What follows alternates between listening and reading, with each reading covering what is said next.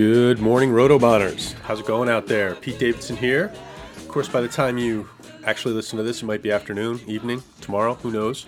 But we're back here with another edition of the Rotobon podcast. This is the final positional draft plan podcast that I'm going to do. We're talking receivers today. This is the big one in that we're probably going to hit a lot more players in this pod than we've hit in any of the other ones, simply because there are more receivers. We need more receivers. We start more receivers.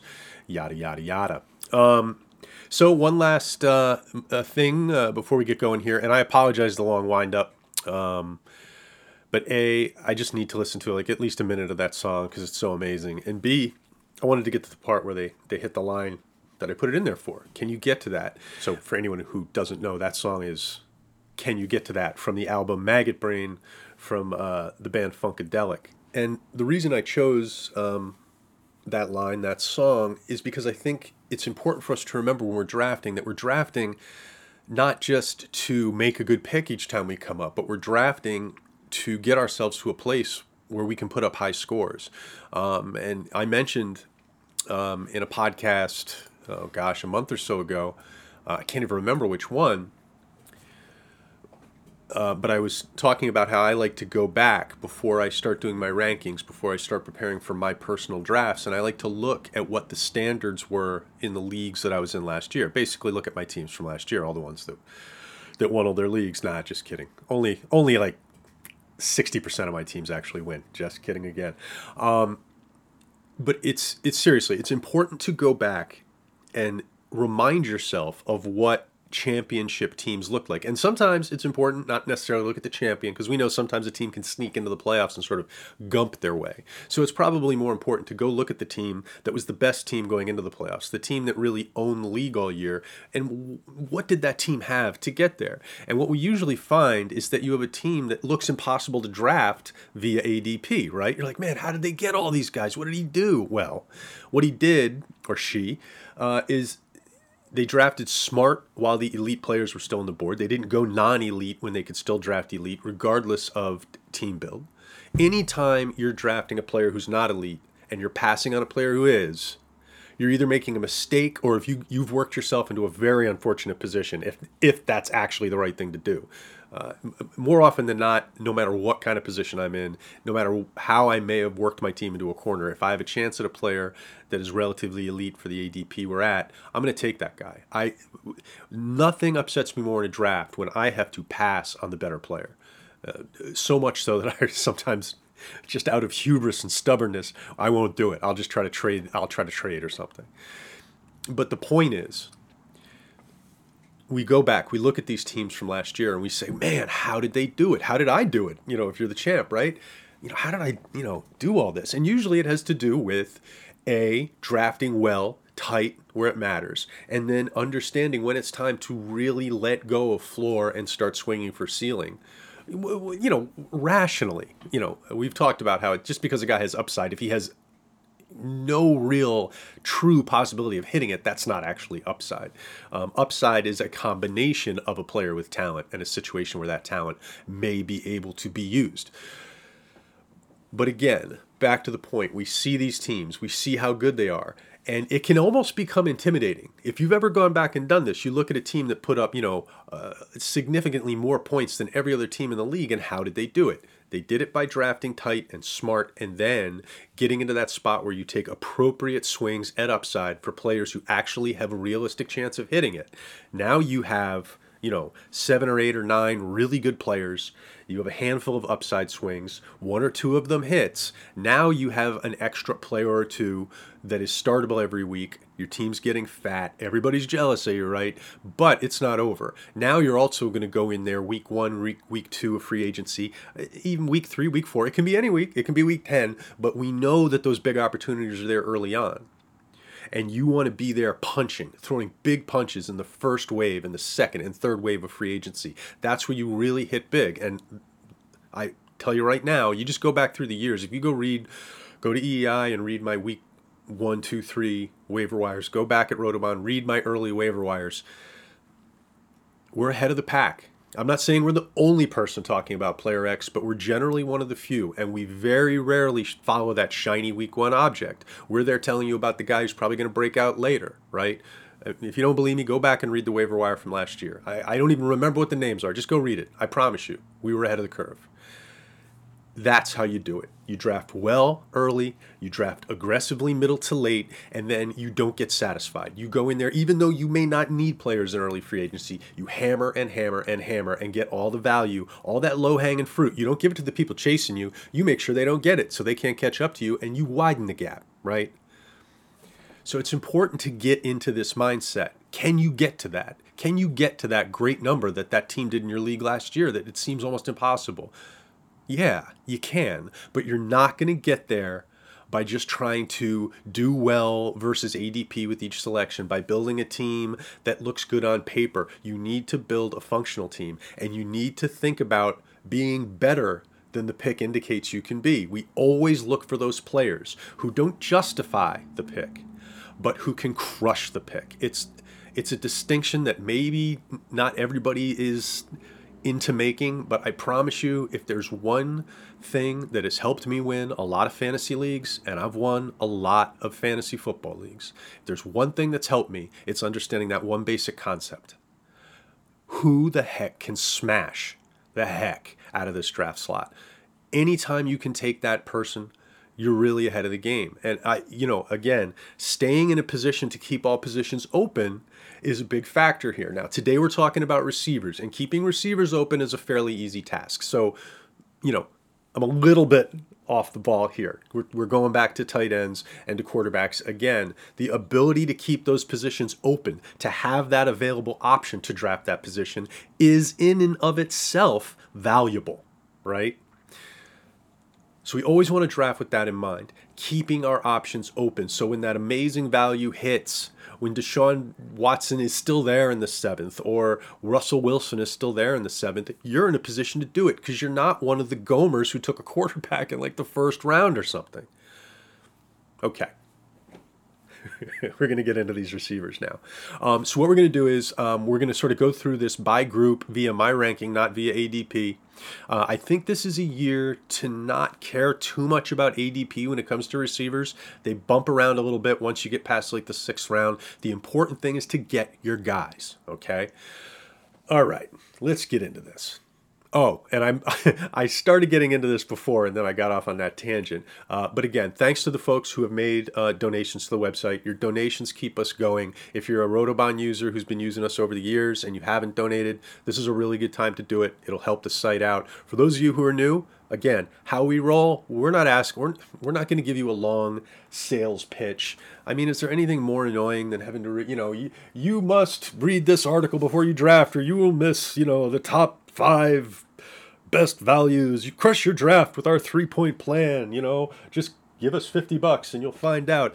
I mean, we don't roll like that here. So you can use the product. If it works for you, we trust you to be a good person on the back end and hook us up. And again, nothing made me happier than last year after Christmas when I got a handful of donations from people who won their leagues, choosing to share at that point. It was pretty cool. And a couple of you guys we got a couple $100 donations, and I really appreciate you folks who did that. You don't have to be a genius to figure out how much it costs to run a site like this, how much time it takes. And when you guys put a little wind in my sails, it does nothing but help the site, and it helps me too. So thank you very much. Now, let's get into these receivers. Okay, so we're going to sort of go through these guys in groups. I'm going to talk about my top 5 receivers first. Michael Thomas and Davante Adams, I have first-round grades on. A lot of people have made, I would say the valid point that Davante Adams is probably in a slightly better target position than Michael Thomas, which that's pretty amazing when you think about it. But, there are more receivers in New Orleans than there have been in the past. They brought in Manny Sanders.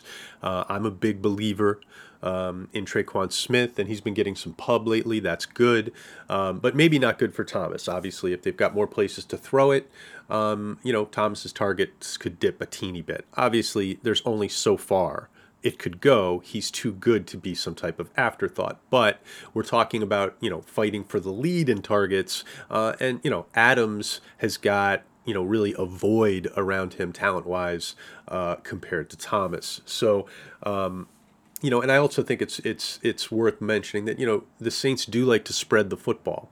Now, they've had dominant players that have diminish that a little bit, but in an ideal sense, they like to spread the football, and we may see that more this year. So you might be saying, well, then, Pete, why don't you have Davante Adams ahead of Michael Thomas? I just don't worry about Thomas, is the thing. With Adams, we've got head injuries. We've had some other injuries. I don't know how well he holds up to the beating he's going to take. So and this is touchy-feely, and feel free to overrule me on this. I wouldn't bat an eyelash if you told me you took Devontae first, especially in redraft. A completely reasonable thing to do. For me, I just feel so much more comfort level with Thomas and that offense that I'm going to take that. Now, the truth of the matter is, I'm not really targeting either one because I'm pretty committed to running back early this year. But if, we're talking receivers, and for me, just by the hair of his chin, I'm going to go Michael Thomas, then Davante Adams. Up third is Julio Jones. Reasons for this are obvious. He is a complete and utter freak. Now, he does have a target, guy on the other side of him now. There's no doubt that Calvin Ridley's going to get his share. There's no doubt that the tight end's going to get his share. There's no doubt that Julio Jones is going to see the most coverage of the top targets on that team. So I think we're going to be looking at a sort of a typical Julio kind of year. And obviously the touchdowns, for whatever reason, don't seem to happen for him. But still elite, still a guy I'm willing to take just about anywhere. If you told me, hey, I want to take Julio Jones at 10, I mean, you're not going to get an argument from me. Really, in all honesty, once the top, 3 or 4 running backs are off the board, if you wanted to take Julio Jones, there's really nothing wrong with it. Tyreek Hill, next guy up. Some injury risk because he's so tightly wound. We've seen some things popping up, but, generally he's been out there and been crushing it. Obviously I'm not personally a fan of the guys we talked about last year. But, at some point, if you need to take a receiver and you're in that part of the draft, you are probably hurting yourself if you were to reach, for some guy who's not on his level. Now, if you want to take DeAndre Hopkins instead of Tyreek Hill, I got no problem with that. Now, let's just stick on Hill for just a real quick second. He's the number 4 overall guy on my board. Let's give him a little bit of respect for why that is the case. Look. Pat Mahomes, Andy Reid. Hill is completely proven at this point. He's far and away the number 1 receiver on that team. Teams cannot go all out to stop Hill because they've got dangerous players all over the place. He's going to have his monster games. There's just no way around it. Next up, DeAndre Hopkins. I've pulled him down a little bit because I've seen him going so late. So, he's now sort of there to remind you that you can take DeAndre Hopkins mid to late second round now. Now, I have no problem if you're looking to go receiver early to mid second and you want to take Nuke. I think it's perfectly reasonable. So, again, all of these guys are relatively close. Jones, Hill, and Hopkins are very close. Take them in whatever order makes you comfortable. They all have different types of, benefits and risks. But, in terms of total value, they're all very similar to me. Hopkins, a slight downtick last year, I guess. Sure. I think it was more about the team than him. I think he's going to light it up with Kyler Murray. Kyler Murray, in some ways, is even better than the quarterback Hopkins is coming from. Of course, in some ways, not so. He's less experienced, and he is, Kyler maybe is going to be more susceptible to injury. We don't know yet. Hopefully, Kyler is going to be good at avoiding all those shots that Michael Vick took to the shoulders back in the day. We worry about quarterbacks who run getting hurt. Like last year we were talking about Josh Allen and all the pins in his shoulder. For a pocket quarterback, maybe I wouldn't worry about it as much. For a guy who leads with his damn shoulder, it's a little bit of a concern. But when it comes to Nuke, you're talking about a guy going to a scheme that just wants to throw.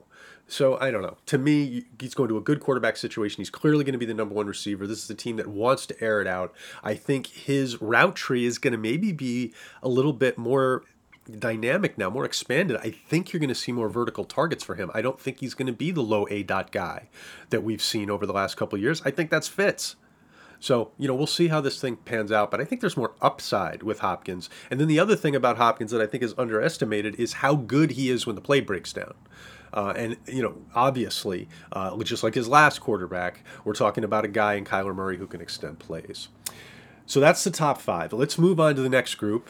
It's sort of a smallish group. My 6, 7, 8, 9, and 10 group. These are all receivers who I think can reasonably slip into the end of the second round. In fact, a lot of them do it on a regular basis. Evans is my 6. I've got him ahead of Godwin. I just think he's a better receiver. I love Chris Godwin. I think technically he's really good. Physically, he's good. He's going to be a good NFL receiver for a long time. But I think a lot of what he did last year is a product of the situation and the volume. Mike Evans does it no matter what. He's always done it. He's never not done it. And Brady is a smart quarterback. I think people are underestimating the potential for Brady to go off the age cliff. I think people are underestimating the potential negative effects of playing on a below average line. He's coming from a place where even when the talent was mediocre, the line play was good because they know what they're doing in New England. So, no, not to say that Arians doesn't know what he's doing, but Arians does have a tendency to take risks with his quarterback safety. It's something he does. His quarterbacks get hit a lot. They have to run around a lot, even when they're not mobile. Like, Carson Palmer Palmer got injured, it's fair. But, Palmer was taking hits. Last year, we saw those quarterbacks on Tampa. They were running around.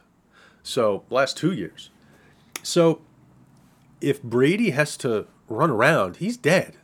Tom Brady's not extending plays, folks. Unless he can climb the pocket, it's over, in my opinion. So, that's a factor. Now, look.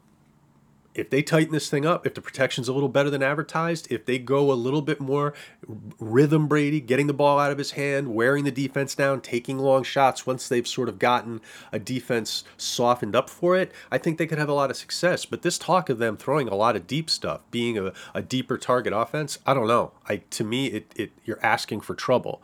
Of course, me thinking out in front of Bruce Arians is maybe me asking for trouble. But look, sometimes people have a rosy view of something and the reality doesn't always hit them. I think this is one of these situations where they're seeing all of Brady's upside, and it could happen. I'm not saying Brady couldn't be really good this year. Maybe he will be. But I think there's more downside than people are talking about, which is why I have Evans here instead of, up in the group ahead of him. I see a drop-off from the top 5 to Evans and the guys in this group. Allen Robinson's next up. Love him. He's been unbelievable. But, I think it's good. And the reason he's so high is because I think he has 2 quarterbacks who can actually help him for fantasy now. I mean, neither one of these guys are great NFL quarterbacks as we speak, but they can get the job done for fantasy. I mean, look, what Robinson's done, he has done with bad quarterback play. I think now, look, Trubisky should be at least a season better. Now, that's in Trubisky land, so it's not like he's not going to suddenly turn into freaking Jim Plunkett, but I do think he'll be one step better, and Foles is better than Chase Daniels. So the level of QB play should be better this year than last year, and you have at least one level of redundancy that you didn't really have before. That's good. Next up is Odell Beckham. Now, Beckham was hurt last year. He's not hurt this year. The line was bad last year. It's not bad this year. They played a really tough schedule. They don't play one this year. There's so many reasons why Beckham's going to bounce back. And quite frankly, if I wasn't really so set in my ways about going running back in the second round, I might consider Beckham in the second round because, as you know, I'm just a big believer in his talent. But there's just no reason to pay non-third round prices. Odell Beckham is consistently getting into the third round. You should be able to scoop him up there. So that's where I've got him ranked. I think he's a really nice player. I have gotten Odell Beckham as late as pick 49. And I got him really late in a couple drafts. It's amazing. Now, he has moved up. People have sort of wised up to what's going on here. I think a lot of people, they don't look at things like schedules, and they didn't look at the reality of last year. Playing hurt, not having time to run the deeper parts of his route tree, a quarterback struggling against a high level of competition and without protection. A lot of that stuff's going to get better this year, and I think don't forget about Cleveland when you think about schedule. I think it makes Chubb more valuable, and I think it makes Beckham more valuable. It probably makes the quarterback more valuable. And I think Jarvis Landry as well is going to have a good year. Let's go to Adam Thielen. Okay, Thielen should get more slot love this season versus last, I think. Not a lot. He's probably going to play more outside than anywhere else, but I think when they need to get him off, they can always move him into the slot. They don't have anybody who really owns that spot, okay? And that's good. I also, Diggs isn't there. So Thielen is just obviously the number one target in this offense. I believe with Kubiak there, they're going to be allowed to throw a little bit more. I don't think Zimmer is going to come down and start yelling at Gary Kubiak, telling him, stop throwing the football. At the very least, it'll be done respectfully. So I really do think they will have the ability to throw more in neutral situations now if they see that as being beneficial. Kubiak obviously is one hell of an offensive coordinator. And then the other thing is Minnesota's defense has slipped. So they may be in game scripts that lean to the pass a little bit more this year. So big on Thielen. Unless we hear something about that hamstring being a problem again, I'm pretty much all systems go there. Godwin, still in my top 10. He's, if you're going by my rankings, Godwin's going to go ahead of the ranking, and you're not really going to have him to think about. Basically, what I'm saying here is that Godwin's not a round 2 target for me. That's all. I'm fine with him in the third. And now we're going to move into the next group. And, there's sort of, DJ Moore sort of is by himself here. I could have just included him in the last group. He stands a little bit ahead of everybody who's about to come after him. The reason I'm not leaned in on DJ Moore as much as some other people, we've talked about this, but it's just a matter of how much I respect all the players in that offense. They can't throw it to Moore when they're throwing it to McCaffrey. They can't throw it to Moore when they're throwing it to Ian Thomas. And the other two receivers are really, Robbie Anderson's a really good receiver, and Robbie Anderson's a better deep threat than DJ Moore. Robbie Anderson's a better deep threat than Curtis Samuel. Now, he won't get open as easily as Curtis Samuel, but he's got better ball skills. We've seen it. So this is, Carolina's got a wonderful trio because they all have overlap, but they're also all unique from the three of them. Robbie Anderson's a little bit more pure deep threat, but he can do mid-range and low-range stuff. Obviously, when you look at Samuel, he's just built to get yards after the catch, but he can also stretch the field and make plays downfield if he'll just deliver an accurate pass. And Moore obviously can work all three levels at a pretty high level. And I do believe Moore is the number one. I don't have a problem with that. But the idea that any number one on this team is going to run away from everybody, Moore's going to have to be phenomenal to just take all the targets. He's just going to have to be phenomenal. And I'm to me, predicting that is just being disrespectful to the other four primary components in this passing game. So that's all it is. It's just a factor of targets. If you took DJ Moore and put him on the Dolphins and took, Parker and put him on some other team, then we might talk. Then DJ Moore could be looking at 150 target year, and we could start getting really excited for him to be an elite wide receiver one. So much of this has to do with not the quality of the player, but the quality of the platform and how we see the targets flowing. It's something that, if that's not something you remember, think about it, because we don't rank receivers based on the quality of the receiver in redraft. We rank them based on the likely, what we think they're going to do in terms of points. Points is what matters, okay? So that's where I am with Moore. Now we're going to move into this tier. This tier that just, it's the thing that we sort of have to talk about with these receivers. This tier that just goes on and on for rounds.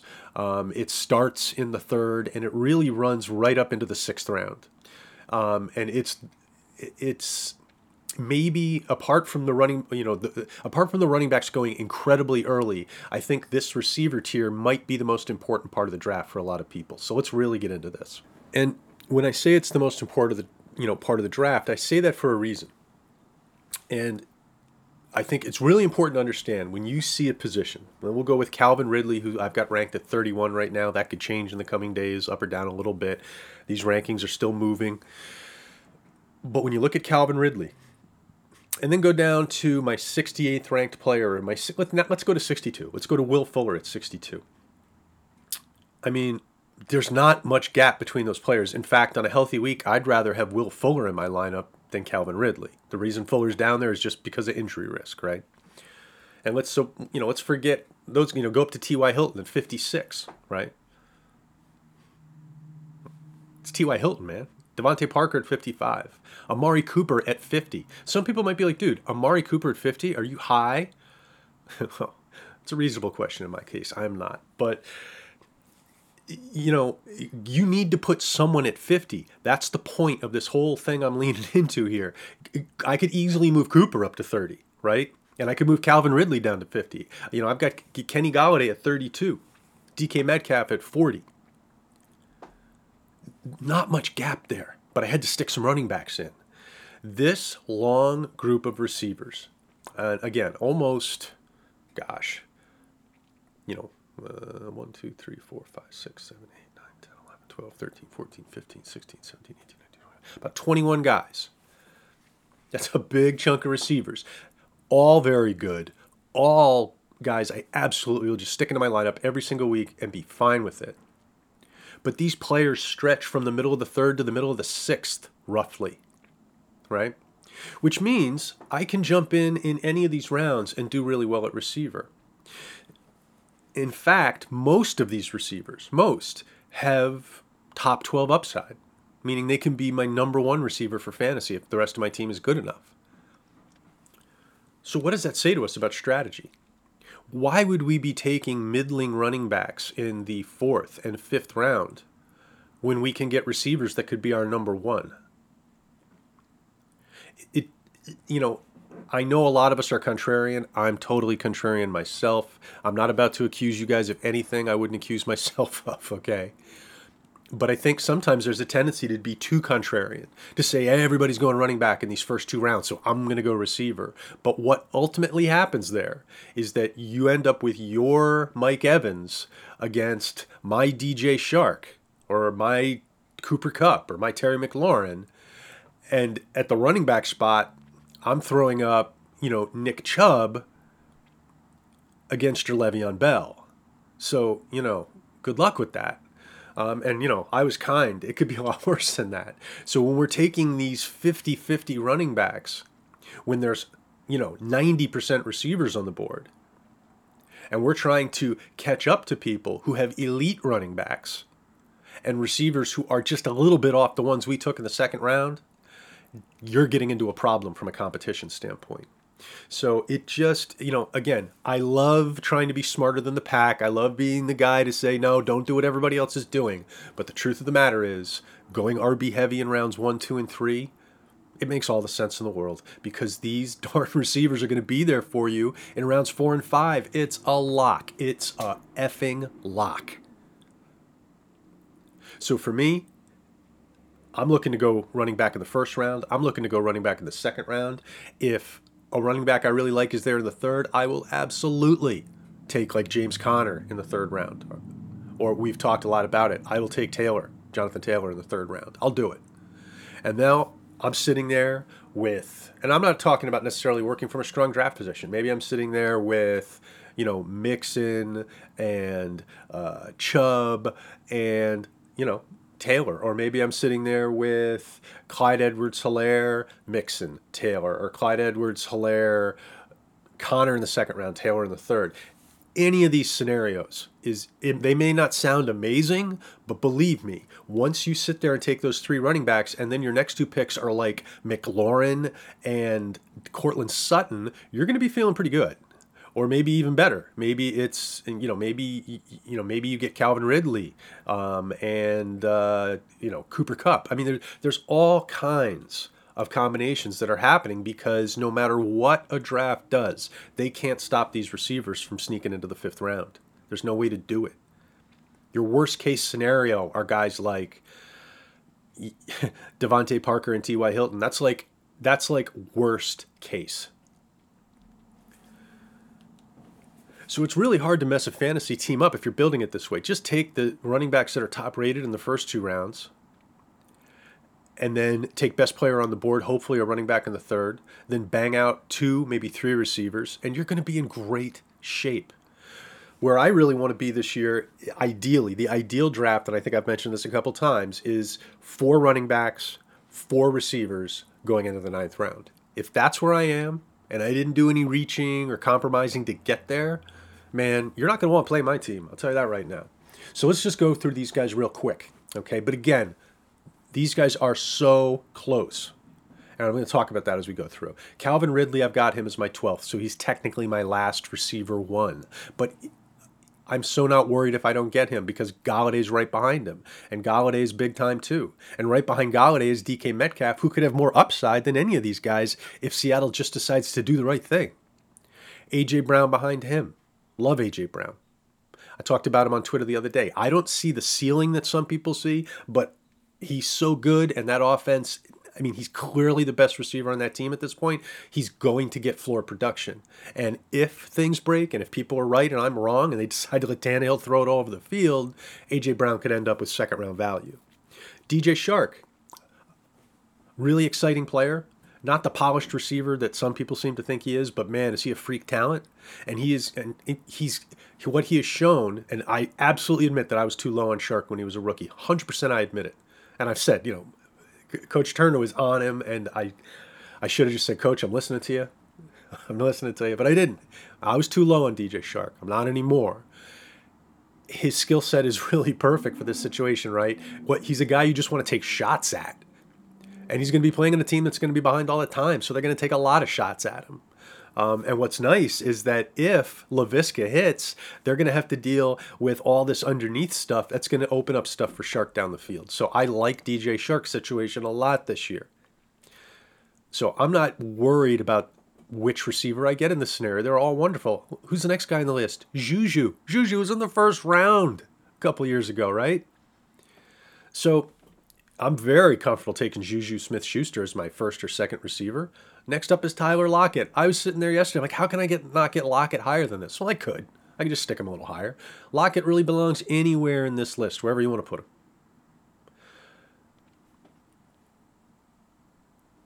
Truthfully, the reason I put Lockett down is just because he's so tiny, and he's gotten hurt a couple times. He's had some major injuries, and he's small. That's what puts him down here. If Tyler Lockett stays healthy all 16 weeks, he will perform like the guys 5, 6, 7, 8 spots ahead of him on this list. Cooper Kupp's the next guy up. Love Cooper Kupp. Would love to push him higher too. But to push him higher, I got to move one of these other guys down. And the truth of the matter is, from Ridley to Kupp, I have pretty much the same redraft grade on these guys. And that goes for the next guy on the list, Terry McLaurin. Now, McLaurin, why isn't he even higher? Well, because I don't know enough about Washington. They're sort of an enigma right now. But I've got him pretty high, right? I've got him in the 4th round. And the reason is, you guys know how much I love McLaurin from last year, but he's clearly the number one option on this team. Even if they're not throwing as much as people seem to think they're going to, he's going to get a lot of targets and he's going to crush. Now, the quarterback position is, we don't know. So that's a bit of an issue. Robert Woods is up next. Now, he's sort of the safe play in this group. I don't think Woods has, wide receiver 1 ceiling unless it's sort of a down year. Like he sneaks into the end of the wide receiver ones maybe, but not in a way that he separates himself from the guys in the mid-level, the wide receiver 2s. But you got to love Woods. You're getting such a strong floor. So you got to love having Robert Woods. Next up is Courtland Sutton. Love Courtland Sutton. You guys know that. And I like that team. The reason Sutton isn't higher on the list, and again, could easily just push him up to where freaking Metcalf is, easily, without batting an eye. The reason I have Sutton down just a teensy bit is because I think that offense could be just a little bit slow to start. That's it. I think that offense is going to, I wrote a whole article on that offense. If you haven't read it, I think it's still on the Rotobahn homepage. Just go in the Rotobahn search thing and type Drew Lock. You'll find it. It's easy. I think that things are going to go really well for Sutton overall in the year. I do think he'll probably gain steam throughout the year as that offense gets into sync. Because you've got a new coordinator there, a new quarterback coach. The only thing that's really stabilized from the prior year is the offensive line coach. Keenan Allen's next up. Keenan Allen. This guy was arguably a first-round talent a couple years ago. Certainly has been a second, third-round kind of talent for a long time. Now I've got him towards the end of the 4th. Does he belong there? Not really. You could easily take him and put him where Ridley is. Easily. Just like everybody else on this list. These guys are jam-packed, which is why the winner is going to be the person who attacks the end of this tier. The guy who's getting these guys at 4th and 5th round prices is winning, right?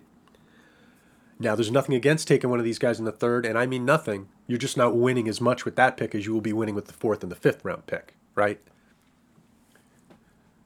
Where you're going to get crushed in this thing is if you're taking those mid-level running backs, or reaching for the 5th tight end, or reaching for God forbid, like the seventh quarterback if you're in one of these leagues where everybody's taking quarterbacks.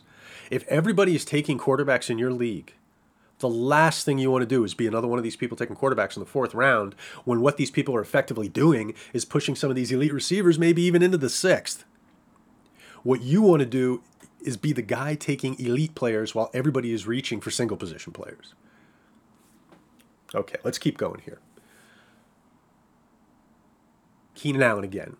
You want to take Keenan Allen where I have Ridley ranked? I got no problem with it. None. You can order these receivers any way you like. It almost doesn't matter at all. I mean, it will in the end run, but, from a standpoint of going in, it just doesn't matter. They're all really, really good. Amari Cooper is next. Some people probably going, Pete, I don't even know if I want to read your rankings after seeing where you have Amari Cooper. I know there's people thinking it. I know there are, and it's fine. It's actually, except for the not listening to me part, it's a reasonable complaint. The reason Cooper's down here is simply a target thing. He's got two other really good receivers on his team. Now, Cooper has been pushed down. I had to push Gallup down too. I think people will probably be more upset about where I have Gallup. Some people, because there's some people who think Gallup's like, the next Randy Moss or something. I like Gallup quite a bit. But he's got to share the football with two other extremely talented receivers because CeeDee Lamb's big time, in my view. And they've got a good tight end that people don't realize is good. And they have running backs to target. The ball is going to move around on this team. If if Amari Cooper ends up elite, if he ends up like a guy who should have been taken in round one, then he had an ungodly amazing year and stayed healthy all year. And I personally haven't really seen him do that. Amari Cooper's really, really good. He's not great. I'll die on that hill. Really, really good. But he's not a Megatron. He's not even a Terrell Owens. Okay? Damn good receiver. But he's an on-the-ground receiver. Amari Cooper beats you with routes, with hands, and by being on a really good team. And if you go back to the year where he really lit it up, man, he had like 3 or 4 plays where things went off helmets, receivers fell down, where he's jogging 50 yards down the field for a touchdown. There is some noise or looseness in the stats. And I'm not trying to kill Amari here. I like Amari Cooper. I think he's a really good football player and a really good receiver. I'd love to have him on my team. But he is not so good. He is not so elite that he's going to be able to get like 150 targets or something on a team like this. He's going to have to do more with less. If you want to take Amari Cooper in the 3rd round, go for it. It's not going to kill you. In fact, maybe he's a little better than I'm giving him credit for. Maybe it helps you. He's just one more example of this tier being ridiculous. So let's go to the next guy, Devontae Parker. Now, Parker's a guy I prefer to target in the 6th. If you're in a really tight league that's making a lot of good picks, he becomes viable in the 5th. In most leagues, I think he'll push to the 6th. But in some leagues, if everybody's drafting really smart, it'll be a little sooner. Love him. Love him this year. T.Y. Hilton. If he stays healthy, he's going to outperform this draft position. If you want to take T.Y. Hilton, ahead of Cooper and Parker, don't have a problem with it. You want to take him ahead of some of these other guys, I don't really have a problem with it. I think it's a mistake, but it's T.Y. Hilton. The problem I have for T.Y. is the injuries, plus I think you have a team where their disposition is to just get ahead and run the freaking football. If they can not use T.Y. Hilton to win a game, I think they're very happy with that. That's where I get into trouble with T.Y. If he was going to be heavily targeted, I'd move him up. Marquise Brown, Hollywood. Checking in at 61 on my board, wide receiver 27. Love getting Hollywood in the 6th round. You will see him going in the 5th. I don't really like taking him in the 5th because I want to see him play a year without getting hurt. We saw all the good parts with Hollywood last year, and he's amazing. But we do, if they're going to lean on him more volume means more contact, and I want to sort of see how that happens. Ideally, I want Hollywood in the 6th round. Will Fuller, a guy who I've been getting in the 7th round, 8th round. I got him in like the 11th or the 12th round of the Scott Fish Bowl. Just insanity. Don't even ask me how that happened. Will Fuller is always going to be an injury risk. It's not just because he's got a brittle body, and I think to some extent maybe he does. That's very debatable, actually. Maybe, maybe not. But there's no doubt that Will Fuller's style of play, the fact that he is willing to lay out for everything and anything and everything, whatever. The fact that he just plays balls to the wall all the time, sometimes that leads to head injuries, shoulder injuries, that kind of thing. Will Fuller lands on the wrong part of his body a lot, like Mike Williams, if you will. So that's a factor. So that's the only reason Fuller's so low on my board. Quite frankly, if you told me Will Fuller was playing 16 games, I would probably put him up around Beckham. That's how good he is. Playing with Deshaun Watson on a team that no longer has Nuke. But I'm not going to sit here and move Fuller way up my board because I want to put him in an area where you can target him effectively and get value, right? Will Fuller's going regularly in the 7th round of drafts that I've been in. So I'm willing to take him in the 6th so I don't have to mess around with not getting him in the 7th because he's such an insane value. So look, we just went through 1, 2, 3, 4, 5, 6, 7, whatever. About 18 receivers. And we're really not done, by the way. There's a whole bunch of names we're about to go through. But we've now, our next receiver is number 30 on the list. Now, it's really important. One thing I really want to see people see is Jarvis Landry's 30, right? Now, by the time we get to this area on the board, I would be really upset if I don't have at least 2 receivers. And I want at least 2 receivers before we get to Tyler Boyd. Really before we get to T.Y. Hilton. Really before we get to Cooper, to be honest with you. I want, of the top 23 guys on my board, I want 2 of them. And it really shouldn't be hard to do. You just use your 4th and 5th round picks on receiver. That's really all you need to do. And if you end up having to take a Hilton, a Hollywood, a Fuller, a Devontae Parker, that's okay. Those guys are really good. But ideally, I'd like those guys to be your 3rd round taken in the 6th. Like, that's perfection. Like, if you can go running back, running back, running back, and then in the 4th round you take, Shark, A.J. Brown, Metcalf, Juju, Lockett, Cup, one of those guys, and then in the 5th you get McLaurin, Sutton, somebody like that. And then in the 6th round you pick up Hilton, Hollywood, Will Fuller, something like that. Man, you're in really, really good shape.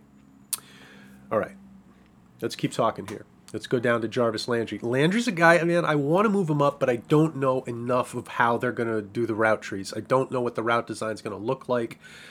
So, that has a lot to do with where I'm valuing Landry. If he's going to be working over the middle exclusively, I think that hurts him. I want to see him running routes from everywhere. We'll see. But the thing with Landry is this. If he has a really good year, he can move up into that Robert Woods area, that Keenan Allen, Amari Cooper area. I think on his worst year, he doesn't move much down past Christian Kirk, Deontay, Julian Edelman. So I like Landry if I can get him in the 7th, 8th round, and I've been getting him in the 7th, 8th round. It's ridiculous. And when you're getting a guy in the 7th, 8th, there's no reason to start taking him in the 6th, even if I sort of have him ranked there. Okay, next guy is Stephon Diggs. Love the player. But I do think we have to, on some level account for the fact that Allen will miss him when he's open sometimes when Cousins probably wouldn't have. We have to account for the fact that there are other guys on this team that can separate like he can. And we have to account for the fact that the quarterback likes to run. So I think Diggs is going to do really well. I think he's going to be a weekly starter. I don't think I want to, you want to take him ahead of Tyler Boyd. You want to take him ahead of Will Fuller. You want to take him ahead of Marquise Brown and Hilton. I'm not going to freak out on you. Personally, for me, I'd rather take those guys because I think the volume is safer with them. But Diggs, my 31 receiver right now on the board, I really like him as a 31st receiver. I think for the most part, people are going to take the name and not look at the situation. Diggs may have some big weeks. Now, he's a guy who can put up 200 yards and 3 touchdowns in this offense. But I do think there are going to be some 3 for 31 weeks mixed in there when they just do it in other ways. This can be a team where the running backs and the quarterbacks and the quarterback gets all the touchdowns. So, like Diggs, but I'm not pushing him up into this higher, more elite area. Not because of him, but because of the platform. And the other thing about Diggs is and this is actually important, John Brown, I've said this, John Brown and Diggs for me don't have that much separation in terms of the fantasy points they're going to score this year.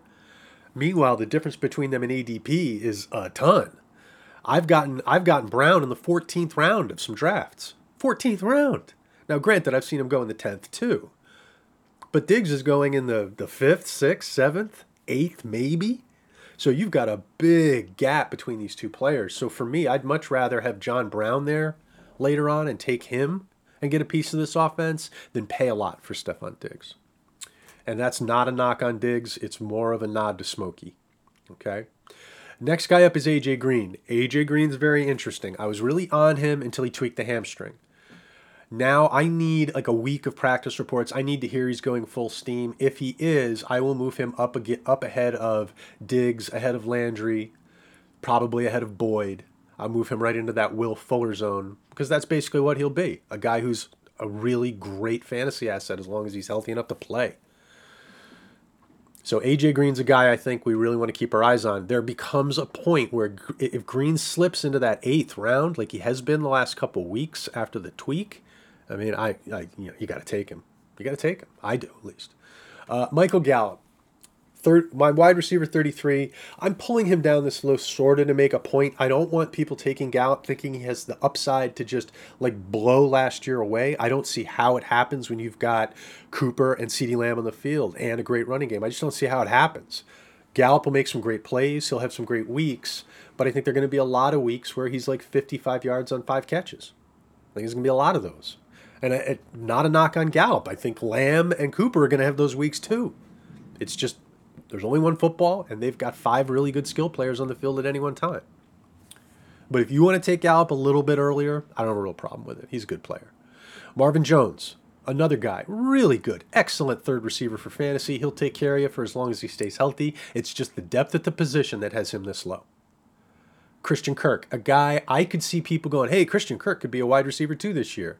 And you know what? On a typical year, he would probably be blinking that way. But on a year where there's this much depth, you have to sort of argue against people to get him to the wide receiver 3s. Now, I'm loving Christian Kirk. I've gotten Kirk in the 10th, 11th, 12th round. So I've got him ranked higher than that, but he's a guy you can mess around with and steal sometimes. Next guy up is Deontay Johnson, a guy who you guys know I love, or at least people who've been reading Robon for a year. I love the way this guy gets off the line of scrimmage. He's dynamite after the catch. Really a good football player. Now, he's been dinged up, which is why I moved him down. For those paying attention, you'll notice he was higher a week ago than he is now. In fact, while we're talking, I'm looking over on the wire here. And yeah, he still is not back at practice. Was hoping maybe he showed up today. So yeah, Deontay right now is a guy who maybe he slips and becomes a real value for us. Maybe he comes down past 100 at some point. Who knows?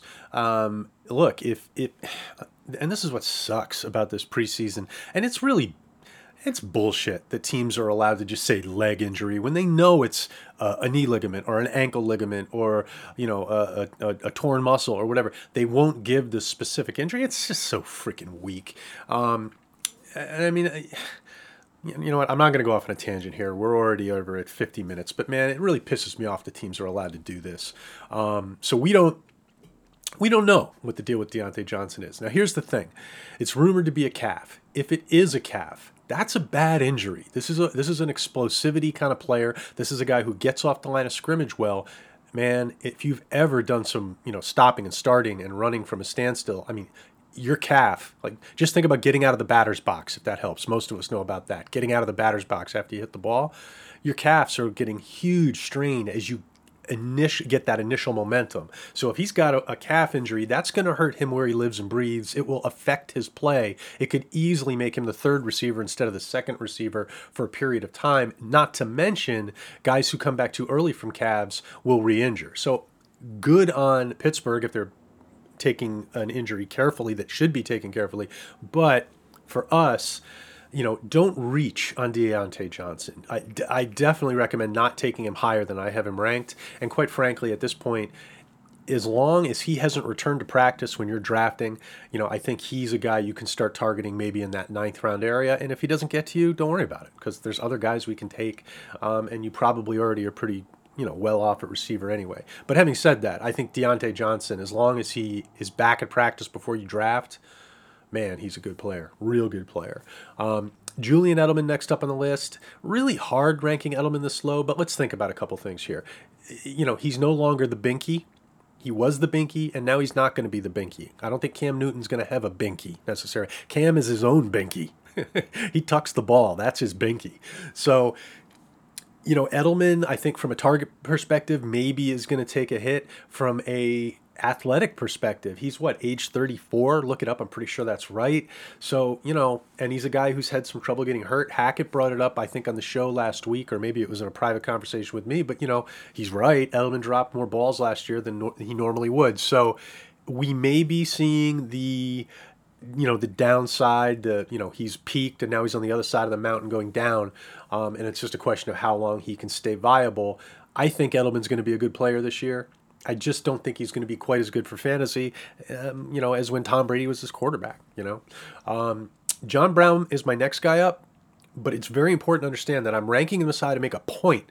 John Brown, as I said before, can go very late. So look at, and this is something I haven't mentioned enough, but it's something I mention every year, local ADP. If you draft on Yahoo, make sure you're using their ADP. It'll give you an idea of where John Brown can be targeted effectively. If you're on ESPN, use their ADP. If you're drafting in a real draft environment, in a room with people, combine a bunch of sources ADP. Go to Fantasy Pros. They aggregate, I believe, 4 sources for PPR. Really important to try to use the ADP that's going to best fit the situation you're in. And John Brown's one of those guys where it really matters, because if you're not looking at ADP at all, you might target him where I have him ranked. In most drafts, you're going to get him down where I've got Brandon Ayuk, Deshaun Jackson, Jerry Jeudy, Laviska, Sterling Shepard. And Sterling Shepard, how can he be so low? It's the head injuries. We'll get to that later.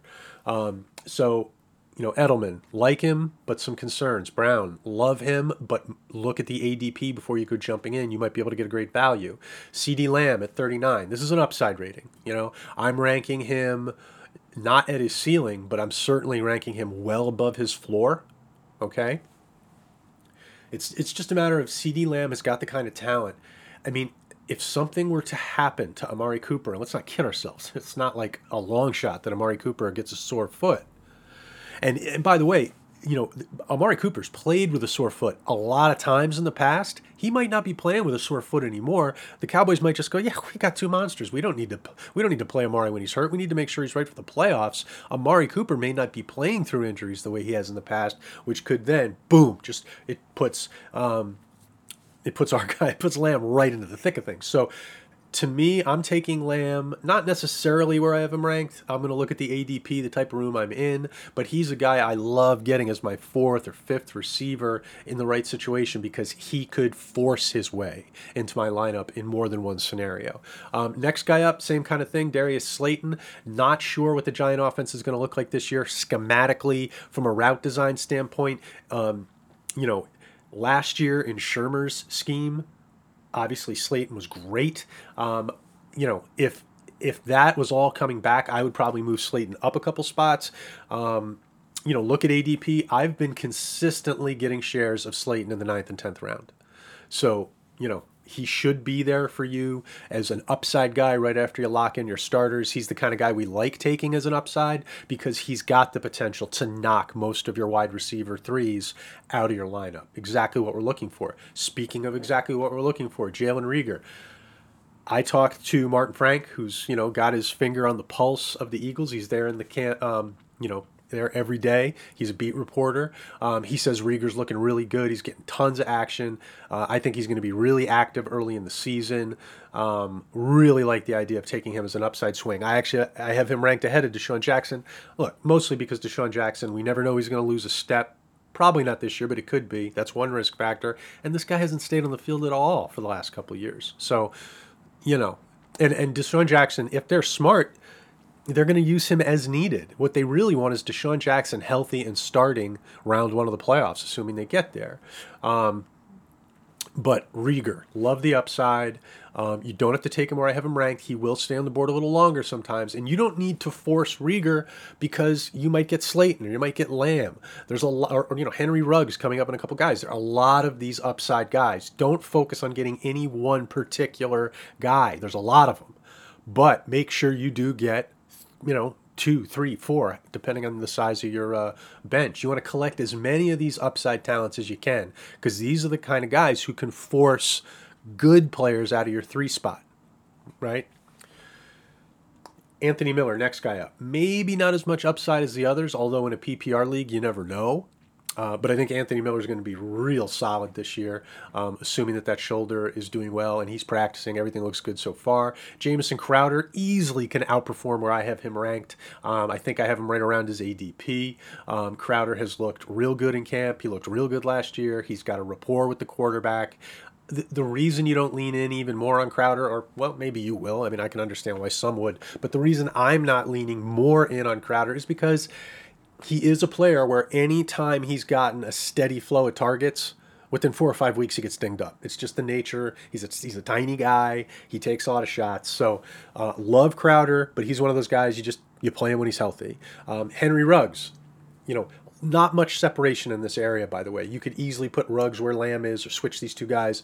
Ruggs has just a mile of upside. People compare him to Tyreek Hill. Yeah, I mean, it sort of makes sense. He's that type of explosive athlete. Runs like the freaking wind, as we've seen. First receiver taken in the draft. When you take a receiver as the first receiver in the draft, you generally use him or you get crushed, politically speaking. So, Ruggs, it'd be a major surprise if he was not given a chance to do some great things this year. So for me, love getting a Ruggs or a Rieger or a CD Lamb in that 11th, 12th round area if I can swing it. Coming up next is another guy. Now, we've seen this guy for a couple of years. He keeps getting a little better and a little better. Now he's finally stepping into a scheme that suits his talents to a T. Talking about Curtis Samuel. Now, could he get lost in the flow of a 5-target offense? Because we've got McCaffrey, we've got Ian Thomas, and these 3 receivers. Could he get lost in that flow on some weeks? Sure. Now, I don't know how good that team is. I think they'll probably be playing even and behind a lot. I think they're going to throw a lot. I feel like Samuel is a value where I have him ranked, but he's not the only game in town for this type of player. Mike Williams is next. He was a little bit higher. He has a shoulder injury now. Follow him. Definitely a guy I like taking near the end of drafts if he stays on the board. But right now, he's a guy I'm not drafting until I hear more about this injury. But what we know so far is that it's a shoulder, and he could potentially be out week 1. And hey, that's a reason to fade a guy who has had shoulder injuries in the past. Having said that, if we hear that he's doing okay, that he'll definitely be back, you're talking about a guy who now we might be able to get in like the 50s or later, who has some pretty serious upside. So Mike Williams is not a guy to forget about. I probably will be pulling him a little bit further down in my rankings. Now, coming up, really, I mean, just the next group of players, there is so much upside still left on the board, and we're at wide receiver 47 now on my board, okay? And some of these guys, I would love to rank them higher, and I think they have a chance to end up being valued much higher depending on how things break down. Next guy up, for Rotobonners who go back a bit, how much I love him, Paris Campbell. Really just a huge fan of his film from Ohio State. Really want to see what he can do when he's turned himself into an NFL receiver. It's a shame that he had a little bit of trouble with the runway last year, had some injuries, never really got things going. Sounds like he's having a much better camp. Sounds like he's going to be the second receiver ahead of the rookie. I'm really, really excited to finally get a look at Paris Campbell. I really want to see him stay healthy, and I love the idea of getting him as like my 5th, 6th receiver who could just jump up and become a monster. I think the thing that people aren't realizing about Paris Campbell is that he could be a monster. I mean, maybe not. Maybe he ends up being a guy who goes off every now and then. But he has the ability to not just be some guy. He has the ability to just blow the doors off the joint, to be the next big thing after T.Y. Hilton in that passing game. So I love Campbell. I've got him ranked really well ahead of his ADP. Again, go to your local ADP, and in my opinion, you come up with a draft plan where you get Paris Campbell. But don't pay too much. You do not need to draft him where I have him ranked. Again, Look to the most appropriate ADP for your drafting situation, and then think about how you want to target Paris Campbell. Brandon Ayuk, next guy up, a little dinged. Otherwise, I might have him a teensy bit higher. With Debo dinged up, with them hurting for receivers, they've already had some season-ending injuries. I think as long as Ayuk is ready for Week 1, he's going to do pretty well. But he is a rookie. We don't want to get too far ahead of ourselves. But right now he's at 48 because he's just the highest ranked guy in the 49er system at this point who's going to play. Now, when it comes to San Francisco, this is one of those teams we really need to follow the bouncing ball. Over the next couple of weeks, we may find out that Debo's going to be starting. And while that might not be the best news for Samuel owners, I'd rather have Debo come back week 6, raring to go 100%, than messing around playing mediocre football and maybe re-injuring his foot coming back too soon. We'll have to see how that plays out. But somebody's going to be worth something in this passing game. Next guy up, a guy where I think I'm going to be moving this guy up a couple slots in the next update. Mecole Hardman. I love Mecole Hardman at this point. And again, this is another guy where coach is like, you got to really think about this guy. He could be really good. And I wasn't buying into it until he went to Andy Reid and Pat Mahomes. And then it became obvious, holy crap, this much speed in this offense. Even if Mecole Hardman's a mediocre receiver, which I think in some ways he is, it just doesn't matter. His speed in this scheme, as long as he's not dropping the damn thing, he's going to be able to do some great things. And obviously the upside, if there was a Tyreek Hill injury, is ridiculous. And a Sammy Watkins injury could make Hardman a weekly starter. So I love the idea of getting Mecole Hardman on my bench. Next guy up, Brandon Cooks. Some people have Brandon Cooks ranked in the 30s, maybe even the 20s for all I know. Hey, he is that good a player. I mean, let's be fair. Brandon Cooks is a pretty special athlete. But for me, and I'm really making a point putting him this low, I have no problem taking him as an upside play, like the rest of the guys in this area. My problem is that I think he's the number 2 receiver on that team. And I'm really concerned about these head injuries for Cooks. I just have this bad feeling that the head injuries are going to be the thing that ruins his career. So, listen, if you feel better about him in the head injury situation, you want to take him sooner than this, I can understand why you might want to do that. Next guy up, Deshaun Jackson, pure startable upside. Anytime this guy's playing healthy, like if Deshaun Jackson's been practicing all week and he's starting on this team, you put him in there as a third receiver, unless you've got some stud in that spot. Deshaun Jackson can have some wide receiver 1 weeks, even though he's being drafted way deep. It's the function of his age and the injuries he's seen over the last couple of years. But I would much rather have Deshaun Jackson than like a roster clogger like Golden Tate. Nothing against Golden Tate, but he doesn't have the kind of upside I crave. Jerry Jeudy, next guy on the list at 52. I expect a slightly slow start. Not because of him so much being a rookie, although that's a small factor, but I think this offense, it'll sputter a little bit in the early going, but I think once it hits its stride, Jeudy could be a weekly flex. Next guy up, Laviska Shenault. As this preseason is playing out, he's doing better and better. We're hearing less and less about Conley and Westbrook.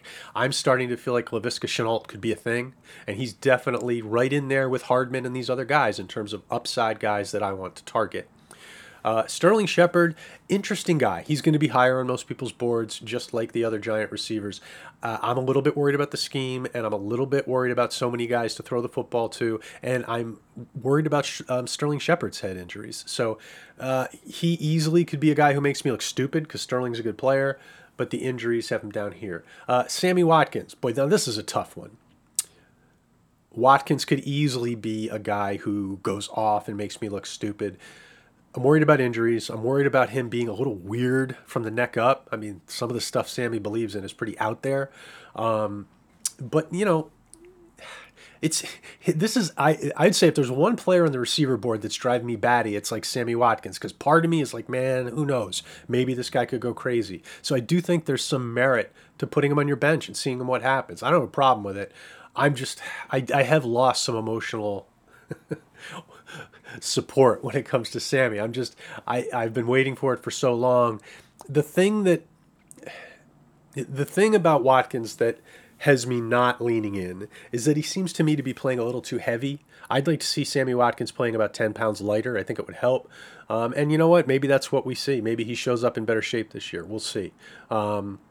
But look, he's another guy. He's worth a swing late if you believe. He really is. Next guy up, Preston Williams. Preston Williams, if there's an injury to Devontae Parker, which let's be honest, it's not outside of the realm, right? Preston Williams he's got a lot of talent, and from what it sounds like, that ACL, which I was very nervous about, sounds like it's doing pretty well. So he's another solid upside swing. Golden Tate, probably a value where I have him ranked, but a little bit of a roster clogger for me. Brashad Perryman, really liked him, but this sore knee is starting to concern me. And again, we don't get information. I don't know how bad it is. So now I'm looking at Perryman as a late round guy versus a guy I was willing to lean into a little bit earlier than that. Robbie Anderson, I love the potential ceiling, but of the three receivers there, I think he's the one who could fit Bridgewater the least well. I don't think he's a terrible fit, but I think the other two guys are really good fits. So, you could take Robbie Anderson 5-6 spots earlier than I have him ranked, and it wouldn't bug me one bit. Kendrick Bourne, he's a guy who scores touchdowns. There's a void there for receivers. I think early on in the season, Bourne is a guy you can use in a flex, maybe even a viable third option as a receiver in a deep league. Definitely a guy we all need to know about. Sort of similar to the next guy on the list, Alan Lazard, who's just, solid, has a role. The quarterback likes him. In deeper leagues, these guys can help you. They really can. They're guys you don't want to forget about. Next up on the list is Debo, who's just sort of sitting there as a placeholder. I'm in a holding pattern on Samuel. I love him. If I find out that he's going to get back on the field healthy this year, my attitude's going to change. I'm a little concerned about them forcing him back week 1. So Samuel's a guy I want to get to put on my bench if I can in a deeper league. If it's a short bench league, I'm probably going to stay away from Debo, unfortunately. Michael Pittman, haven't heard a ton of him. Sounds like he's having an okay camp. He's a depth receiver for me. I'm not sure if I see big ceiling from him this year. Justin Jefferson, on the other hand, I do see some ceiling, although I don't know. I mean, he's not separating himself from the pack in camp. I guess that's not a good thing, but I really have trouble seeing Jefferson as being anything other than a good player. So he's definitely one of these guys where if I can stick him at the end of my receiver group, I'm pretty happy with that. Randall Cobb, I think, is going to have a good year. Not sure if I want to draft him. I think maybe I want to go after him in free agency. Same kind of thing with Manny Sanders. If he's playing really well and he's clearly above Traquan Smith, maybe he could be a pickup for me. Antonio Brown coming back maybe week 9 if somebody wants to sign him. Hard to figure out what you want to do with a guy like Antonio Brown. Obviously, he could be a league winner down the stretch, but by the same token, you need to have a paradigm in your league where you can stick a guy at the end of your bench for more than half the season on the off chance that it works out. So Brown is sort of a horses for courses guy, could have a ton of value in certain formats, could be an albatross around your neck in others. And what's the point of getting him in week 9 if you're already dead by then, right? Take a breath. T. Higgins is next up. Hasn't had a big camp, but he's got a ton of talent and there are injuries there. So Higgins is definitely a guy I'm willing to sort of stick on the end of my bench for an upside play, see how it shakes out early on. Maybe he's a cut, maybe he's a hold. Okay, Mr. 69 on the board with the nice ranking, Mr. Brian Edwards. Here's a guy could be viable a lot higher on my board. I like Brian Edwards. He's got a ton of talent. He's got the alpha mentality, but obviously he was drafted after Ruggs. Now we're thinking about 2 rookie receivers on the same team. I think Edwards is a really good bet to be a priority free agent at some point, or a guy who is a post-type darling next year. I think this kid could be really, really good, could be a weekly fantasy starter at some point, but buying into it happening in the first few weeks this season, I'm not sure if I'm going to do that. Now, in a deeper league, if you're playing a 20-round league, Brian Edwards got to be drafted. He's got to be drafted. Okay. And he's a guy who could move up my board a little bit depending on how things are shaking out in Raiders camp. There's a lot of guys flashing around. They have a lot of guys who are NFL caliber. So I'm still firming up how I feel about where I want to draft some of these Raiders, but Edwards is definitely on my radar. Next up at the 70 spot is Andy Isabella. Isabella is going to be reflective of some of the guys we're talking about from this point on, the guys that I'm targeting from this point on. So the thing that makes Isabella, a viable target for me in this area, I know some people probably don't have him inside their top 100 receivers, maybe some do, but for me, the reason he's here is just this offense the type of game he has, the fact that no team's going to be able to give him any extra attention. This guy's going to be in single coverage, and he's got a quarterback who runs around. Isabella's the kind of guy who will take those short gains and turn them into long gains and touchdowns. They just need to get the football in his hands. People made some comparisons to him when he came out to Brandon Cooks, and I thought it was a reasonably good comparison. I think he's sort of a poor person's Brandon Cooks. He's got that kind of speed, and he's a little boxy the way he plays. He's not a fluid athlete, but he's an explosive athlete. When you look at this offense, teams have to deal with a mobile quarterback. Teams have to deal with Nuke Hopkins. Teams are going to have to deal with Kenyon Drake and the mesh point with this quarterback and Christian Kirk's out there. There's a lot teams are already having to deal with, and teams are getting pulled north, south, east, west because of the talent and the scheme, right? Well, gosh, there could not be a more perfect player to put as sort of a satellite on that scheme than Andy Isabella. They're going to hit this guy, and teams are going to they're not going to know whether to shit or wind their watch. If they can get Isabella to function in this offense, he's going to end up making a lot of big plays. Getting him at the tail end of your receiver group, I think, could really be a good thing. Now, do you have to move heaven and earth? No. If you don't get Andy Isabella, it's not the end of the world. But especially in these deeper leagues where you're sitting there and some people are taking guys, like Russell Gage. Fuck that. Take Andy Isabella. Gage is a bye-week guy who'll give you like 5 or 6 points. Isabella's a guy who could force his way into your lineup. Much better to go after guys like that. Next guy up, similar kind of thing. Didn't have a huge rookie year, but he's a size, speed freak playing on a team that can extend plays with a mobile quarterback. Miles Boykin is who I'm talking about here. Big, fast, strong, good blocker. Very good chance this guy becomes an every down player this year, and if that happens, it's just a matter of time until he starts dropping big plays. Now, will it be happening with the frequency where you're going to put him in your lineup? I don't know. But at this point in the wide receiver group, where we're in the 70s, why the hell not? Now, do you need to take him where I have him ranked? Hell no. This guy's barely being drafted. This guy's probably someone we're looking at week 1 free agency, but I play a lot of these 20-round drafts, and in those drafts where 240 guys are being taken and sometimes there's no kicker defense, Miles Boykin is big time in play.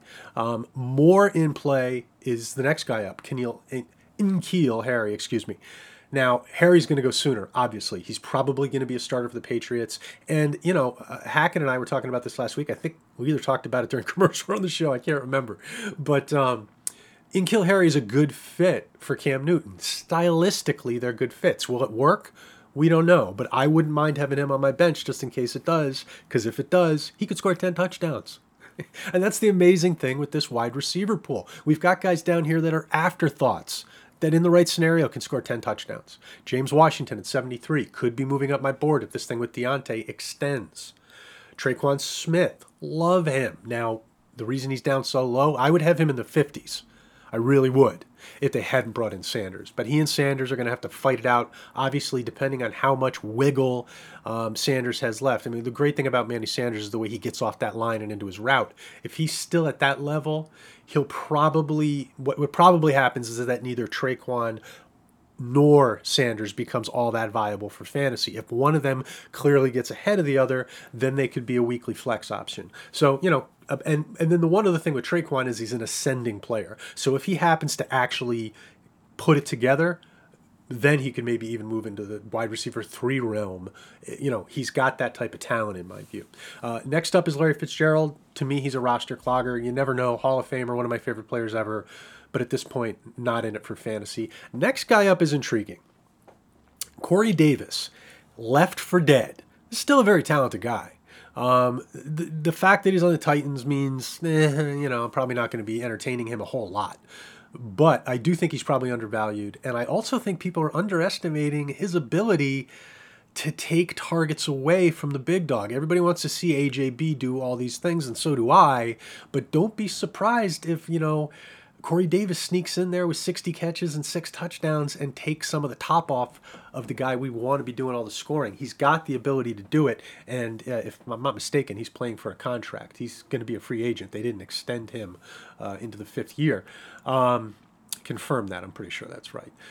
Next up is Marquez Valdez-Scantling, MVS. Now, he's got to either catch fire during the season or he needs to beat Lazard out in camp. Probably not going to happen. I think Valdez, again, if you're playing in a deeper league like the ones I play in, you stick him at the end of your bench. In other leagues, you just have to pay attention to this guy week one.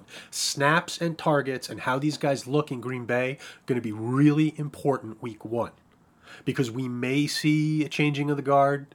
I mean, or an establishment of a guard. I mean, they need to establish some type of second weapon there.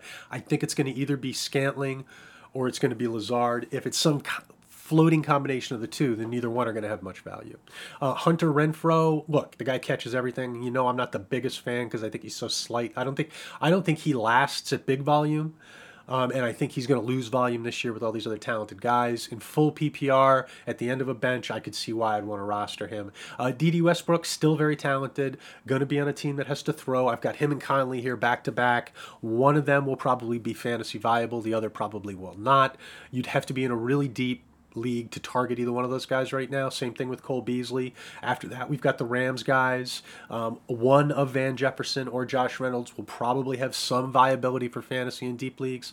My money would probably be on Jefferson because being a route person is more important in that offense. They want guys who can be trusted to be where they're supposed to be, when they're supposed to be there. Van Jefferson was raised by an NFL receiver, folks. He ran phenomenal routes as a sophomore in college, okay? Not the twitchiest guy in the world, but he's athletic enough, and the routes are beautiful. I talked about him pre-combine, that I was just really impressed with how professional his film was. Gunnar Olszewski, if I got that right, has been flashing in Pat's camp. He's a guy to watch.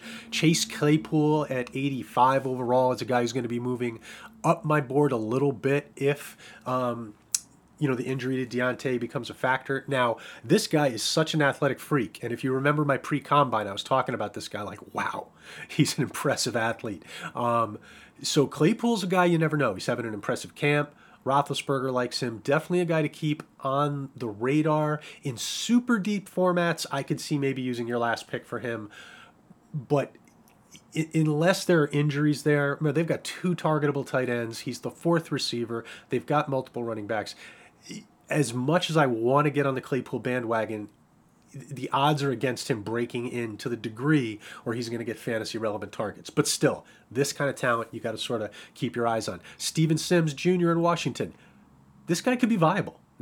By week 4, this guy could be in starting lineups across fantasy leagues because they need places to throw the ball. And we saw that this guy can do things after the catch. So he's a guy to keep an eye on. Denzel Mims with the Jets. Now, look, I've been a naysayer. He's having a bad camp, but the Jets are going to be a bad team. They're going to be in some games where they're just throwing the damn ball because there's nothing else to do. If this guy gets healthy and he gets into the mix, who knows? He can end up doing well. So Denzel Mims, if he's not a guy, if you're not in these big leagues like me and you can steal him on the end of a bench, definitely is a guy we want to keep our eye on in free agency. There may be a point where we start getting him on our benches because we think he's about to get a shot. Russell Gage, I'm fading because I don't see the upside. Alshon Jeffrey, I'm fading because I don't see the upside. Even if he gets to a point where he's healthy, there's too many guys on this team. So I'm just fading him. I should have him ranked 20, 30 spots higher, but I'm just letting you know. I'm fading him. If you want to get into the Alshon Jeffrey business, that's your business. So I was going to go to about 70. We just went to 90. Because really, it's amazing, but there are still guys on the board after 90 receivers where I want you guys to think about these players. If not for drafting purposes in a big league, just to remember they're out there because they have some ceiling. Kenny Stills, an injury or two, who knows what he might be able to do. Dante Pettis, if the injuries continue in San Francisco and he continues this burgeoning positive relationship with the head coach, things might be changing. I still think Dante Pettis can play. I know I'm in the minority. John Ross. Now, he's had a COVID thing. He's been with his family. But when he gets back, who knows what John Ross might be able to do. And they've got, guys there who could be dinged up. KJ Hamler's hurt, but if there's an injury, who knows? He could have a ton of upside. Hakeem Butler hasn't done a whole lot, but you never know. Quez Watkins in Philadelphia. If there are injuries, this guy could be a run and grab guy on the waiver wire. Scotty Miller. I think there's too many guys in Tampa, but I have a feeling this guy's going to impress. There's still guys down here who matter, in a big PPR league. Danny Amendola could be a factor. In bigger leagues, Zach Pascal could be a factor. Keep an eye on John Hightower in Philadelphia. He's been playing really well. Keep an eye on Trent Taylor in San Francisco if other guys continue to be hurt. Keep an eye on Nelson Aguilar if there are any injuries in Las Vegas. You know, the names just keep going. Joe Reed's a guy to watch, and for the Chargers, especially if the injury to Williams ends up being something significant. Lots of good players. I mean, we're down past my 100th ranked receiver here. This is a really deep position. So we just hit on like 90 different receivers. And the receiver's an important position, like I said, largely because of that monster tier that allows you to be really aggressive with your running backs early and still be able to double dip on receivers that have, wide receiver 1 upside. When I say wide receiver 1, I mean top 12. So it's important to understand the shape of the wide receiver pool this year. It's important to understand how you can play it safely. Again, there's really nothing people can do to keep really good receivers from slipping into the middle of the 5th round. There's just nothing teams can do. They're going to be there. Now, Montgomery's injury does shake things up a little bit. One of those 6th-round receivers is now going to move up into the 5th. So that's a factor. I should have mentioned that before. But that's the shape of the wide receiver pool as I see it. Now, we've given you the quarterback draft plan. We've given you the tight end draft plan. We gave you the running back draft plan. Now I've given you my look at the receivers and how I'm drafting them. Hopefully you guys have a good idea of how I'm attacking this draft class. What I'm going to be doing now every day is I'm going to keep drilling down the Rotobahn 500 and keep updating the cheat sheets. In addition to that, I am going to form over the weekend one more podcast I'm going to do next week. The freshest look at ADP we can give, basically, the going into that last heavy drafting stage before the start of the season, and we're going to get into who the best values are, okay, and who I'm really focusing in once I get, ideally, 4 running backs, 4 receivers, a tight end, a quarterback. Now we're looking at round 11, 12, 13, 14, 15, 16, 17, 18, 19, 20, 21, 22, depending on the kind of league you're in. And I'm going to start talking about which players I really want to focus on in that area of the draft. That's sort of going to be my last little tidbit that I drop. Now, if you've listened to all 4 podcasts, you have a pretty good idea of these guys, who they are already, but I'm going to try to put a finer point on it, if you will. Apart from that, Jim Hackett and I are going to be live Sunday morning, as usual. And if I come up with any other ideas, I certainly will be dropping them. I'm going to be active on Twitter.